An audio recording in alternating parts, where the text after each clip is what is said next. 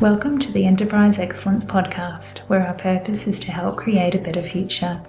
Learn from our world's experts how to improve your organization sustainably. Learn how to achieve and sustain an excellence journey for yourself, others, and the planet. And I'm your host, Brad Jevons, coming to you from Brisbane, Australia. We are proudly brought to you in association with SA Partners, a world-leading business transformation consultancy. SA Partners are a truly purposeful company focused on helping organisations achieve sustainable improvement for themselves, others, and the planet. Welcome to episode 54 of the Enterprise Excellence Podcast. It is such a pleasure to have Mr. Michael Bremer on the show with us today. Michael is the Vice President of the Association for Manufacturing Excellence Awards. He is on the advisory board of Dominican University and is the author of the award-winning book, How to Do a Gemba Walk, A Leader's Guide. Michael has dedicated his career to sharing knowledge and helping organisations worldwide improve to create a better future. Let's get into the episode. Michael, thank you so much for joining us today. Thanks a lot, Brad. I'm looking forward to the conversation. Same, Michael. Really looking forward to the conversation. Michael, what's your backstory? What led you to achieve and do everything you've done throughout your career? It's been so extensive so far. Yeah, for a long time. I'm an old guy. It's interesting. I don't think I certainly never planned this career, but my original training in life at the university was finance, accounting, and information systems. I had to be one of the first guys in the nation I took every IT course that the University of Missouri offered and sort of went out with that as a background and sort of a logical thinker kind of guy. I'd started in public accounting, but it made me sleepy. And then I went to work in the early 70s for a company called Beatrice Foods, which at the time was a Fortune 30 company. It was a conglomerate. It owned 440 businesses all over the world. In Australia, it owned an orange juice company that no longer exists called Patra that was in Sydney. And in Melbourne, Red Tulip Chocolates was a Beatrice company. And so I was actually down in Australia the very first time, I think in the late 70s. But one of the jobs they gave me along the way was they said we needed to do something to increase our rate of productivity improvement. And I had been with Beatrice for, maybe 5 years at that point in time, doing a lot of special financial projects. And they said, Michael, you go be the productivity boy. And so I spent time then with a guy named W. Edward Deming, Dr. Duran, a couple of other people that were highly knowledgeable about this stuff. I was totally incapable of learning everything they could teach me because I didn't know enough to learn. But I did learn a lot. And we created a company-wide improvement effort. It was voluntary. None of those 440 profit centers needed to participate, were required. And voluntarily, roughly 70% of them ended up participating in the structure that I had put together. The corporate entity, Beatrice, went through a leverage buyout in the mid-'80s. And at that point, I left and started.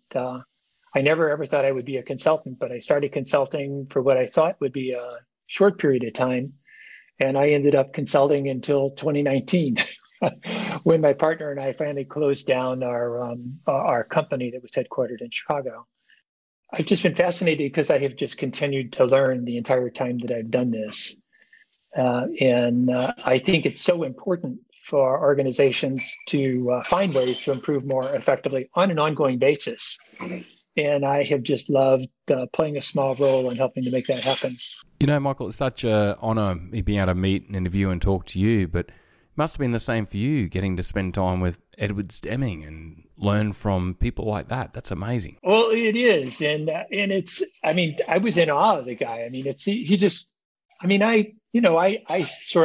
what a process was, but it was the first time I ever thought about work from a holistic perspective and what it was that was going on I think giving it some deep thought. It wasn't like I was totally unaware, but I was certainly unappreciative of that. And I certainly, I did reasonably well a couple of the management positions I had before I moved into that. But but taking that perspective of what it was we need to be doing holistic, the thing that was frustrating is how long it took me to really learn enough to really know something. My partner, Brian, for many years would get mad at me when we would go into a new consulting situation. And I would be worried about what I didn't know. Yeah. And at that point in time, I felt like it was lots. And then I would want to share it with the people. We're trying to sell business here, and I'm telling people, I really don't know how to do this, but I think we can figure it out.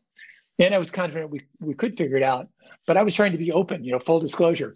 And sometimes my wife kicks me under the table in social situations. Well, Brian was kicking me under the table when we're trying to do this to get it going. But I'll bet it took me 10 to maybe 15 years of doing this to begin to feel like I really knew something holistically and more comfortable in my skin.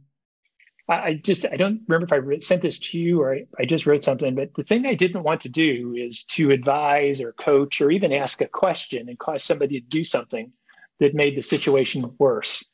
And so I always wanted to have a reasonable idea that what it was we were talking about, if we did it reasonably effectively, it was going to work reasonably well. And even when I didn't know this, it usually did. I mean, most of the consulting work we did, people were very pleased with it. Everybody asked us to come back and do stuff over again. But that was that inside confidence and comfort inside your own skin. It took me a long time to get there, to really felt I had it. Michael, when we first met back in 2016, your humbleness really came through then. And I'm guessing it's that humbleness that you've got that's really created you as a constant learner and really helped you develop and grow to what you've achieved. Yeah, I think that's true. And it's interesting, a career path that I ended up following, I think helped me to operate that way. And it was neat. I mean, it was like with Deming and those guys. I mean, I didn't know. So it was easy to sit there and try to absorb what it was that they were talking about. They were fantastic. And if I had known more, I mean, I absolutely could have learned more. But but as I started realizing the complexity of how the world works and what is going on, and the difficulty that people, it's a challenge for people to know what highly effective improvement practices look like, because most people have never seen it. But when you think about people going to Toyota for 30 or 40 years, people visited Toyota and they still didn't really understand what the hell Toyota was doing. I mean, they saw the artifacts, they saw the tools they're using. And the tools are powerful. So you come back and you use those tools and you'll get some improvement. But to really operate that way in a highly effective way, it's what you need to do isn't all that complicated, but it is really, really hard work to have the discipline, I think, to do this well. Michael, I don't know what you found, but a number of my friends that have worked in Toyota and then come out of Toyota and started consulting, they've found it really tough. They found trying to get people to change and think, why is this so tough? Foreign, they're so used to that culture of excellence that trying to take an organization from, starting point through is something they're not used to. What have you found? Well, it really is, because there's trust issues. There's all this legacy stuff that happened in the past and who did what to whom. And plus there's the not really, and I didn't appreciate this, I think at some points during my career, maybe the midpoints of my career, you can say the words, but to really understand the deep understanding of what those words mean, like standard work. I mean, it's, standard work, that's a bunch of tasks I'm supposed to do. And when you look at the way most people do standard work, it's a list of meetings and a list of to-do things. But if you go one level deeper, you start to realize that standard work I really should be using standard work as a leader to change the way I lead. So sort of level 2, I begin to take that concept, and now I'm trying to make Michael a better leader, a better manager. And then I think if you go to yet a third level, you realize, well, really it isn't about me. Really, what my standard work should be doing is helping me uplift all those people that are around me, whether they're on my team or they're elsewhere in the organization, the people that we need to play with. And so your standard work moves from being this list of activities to much more behavioral change, first of all, for yourself. And then as you start to do that, then I think influencing the way that it is others are behaving and helping them to become actually better people in life. But you can't just go there from the get-go, because you don't know what it is you need to be doing to do that. Yeah. You don't even understand you should be doing that. I think often when we move into leadership that we forget that element of standardization that we learned at the front line. And it takes us to have to go on a journey to rediscover it, find that importance of standardizing some time to make sure we can keep focused on what's important. I think that's true. And people people want to do this improvement stuff, and then they want to get there so they can just move on with their life and not have to worry about this. And there's not a good appreciation that the need for this doesn't stop of having to get better at getting better, because everybody around you is, even if they're not doing a great job of it, most organizations, they're not totally dysfunctional. I mean, they do an okay job of getting better. But God, you look at what's happened just in the last, year and a half with COVID and the rapid changes that we've gone through. The whole environment outside of us keeps changing, and it's accelerated. It's like on jet fuel now with what's happening with the changes taking place. Yeah, it's really funny right now. There's sort of the haves and have-nots. The companies that were doing well with enterprise excellence are booming and going through the roof right now, and the others many are struggling. And it looks like it could be that way going forward out of this also.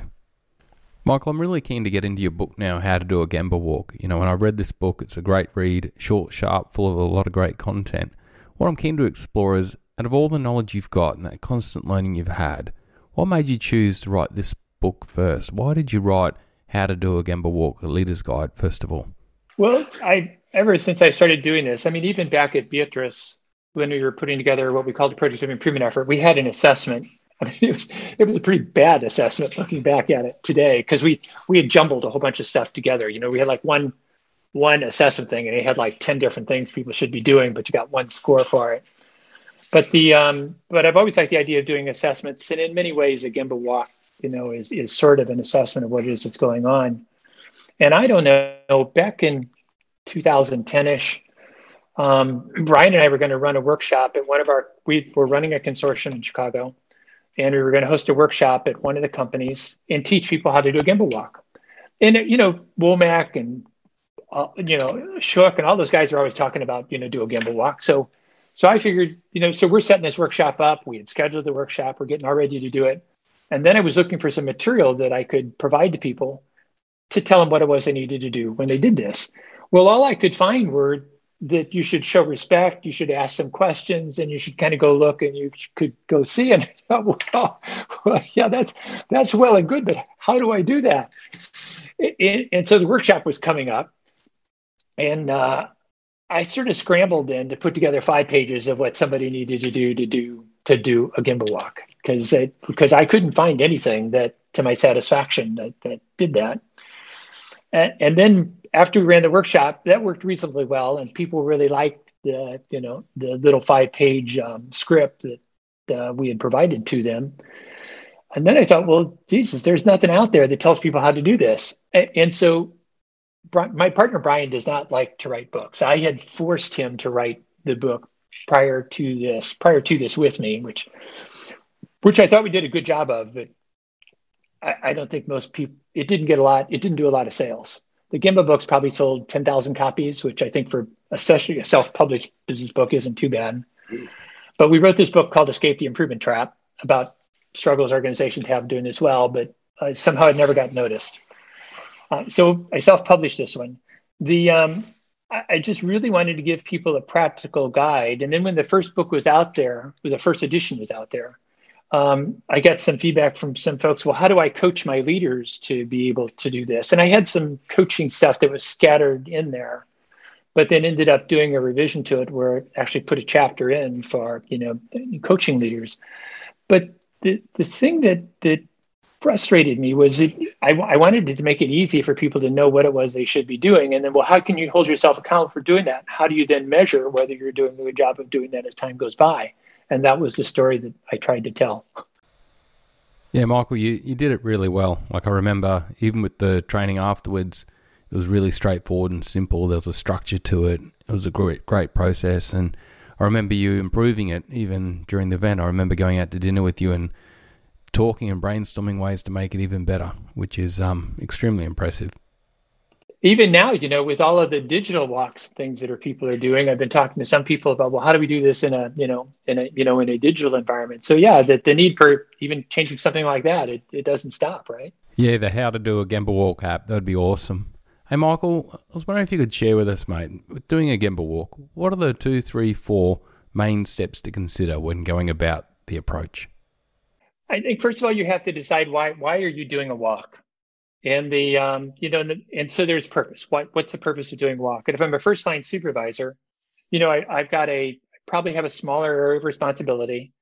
I've got certainly if I'm in a manufacturing company, I probably have more repetitive process that's going to be going on within my team.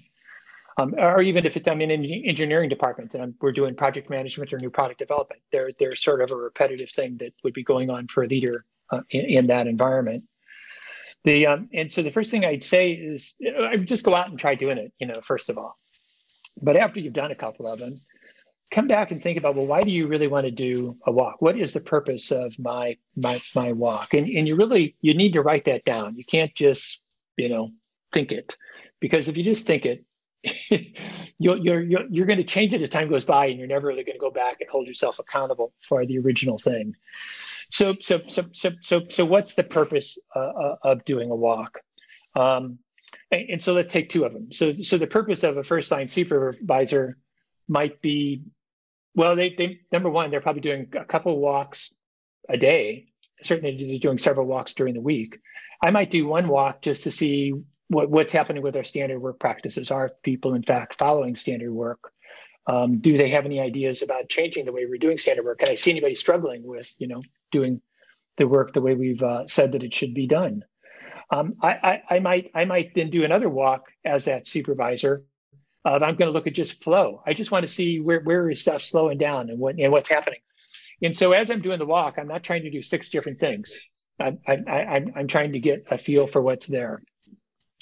If I'm a plant manager going through and doing a walk, there's a tendency for the plant manager or even somebody from outside to come in and want to educate the people that they're talking to. But if you want to know what it is that's really going on and getting in touch with reality as it's really happening, and I think this is one of the best tools in the world for doing that, then you really want to, the purpose of your walk should be to go out and listen. And I like to think there's a rhythm, there's sort of a pulse. It doesn't matter if it's highly repetitive, or I'm working in an all administrative environment. There is a pulse with the way that work gets done. And can I see the flow, as it's going through it? I'm not talking about lean flow. I'm just talking about the way that work is being done. Is there a rhythm to it? Because it's one of the things that the first time I went into a company that's highly effective at improving, I was amazed at the reduction in the noise level. That problems came up, but the problems were so easy to see because they had done such a good job of stabilizing their processes. So purpose. Then I want to go through and I want to really listen and give people an opportunity to give me feedback. And then I want to evaluate how well am I fulfilling the purpose of going back and doing the walk. So I'm going out there. I'm asking some questions, and then I'm waiting and I'm listening for people to tell me what it is that's going on, and I'm really starting to teach my eyes to see as I do that. And for me, the purpose, a purpose, not the purpose, a purpose of a Gemba walk should be to get in touch with reality as it actually exists. And what I want to be doing is letting go of my assumptions and my beliefs. I actually want to be challenging my assumptions and my beliefs as I do this walk, because that's where the humility comes from. When you can go in there and you can see what you thought was true isn't true, that should then make it easier for you to pause and to reflect, to see what it is that's really happening and try to learn from that. Yeah, it's so powerful, isn't it? Michael, with effective listening, a leader defines a purpose for a walk and they go down to do a Gemba walk and they're going to practice listening. What does effective listening look like? What does it sound like? Well, you got to practice asking questions. And so I suppose when I talked about holding yourself accountable for steps of a good walk, that would be in the debriefing stage. And so if I'm doing it with multiple people, so I think if let's say I'm doing this walk with 2 other people, and going through, and one of the things I say, part of my purpose for this specific walk, or maybe this set of walks I'm doing over the next set of weeks, is I want to learn to ask good questions.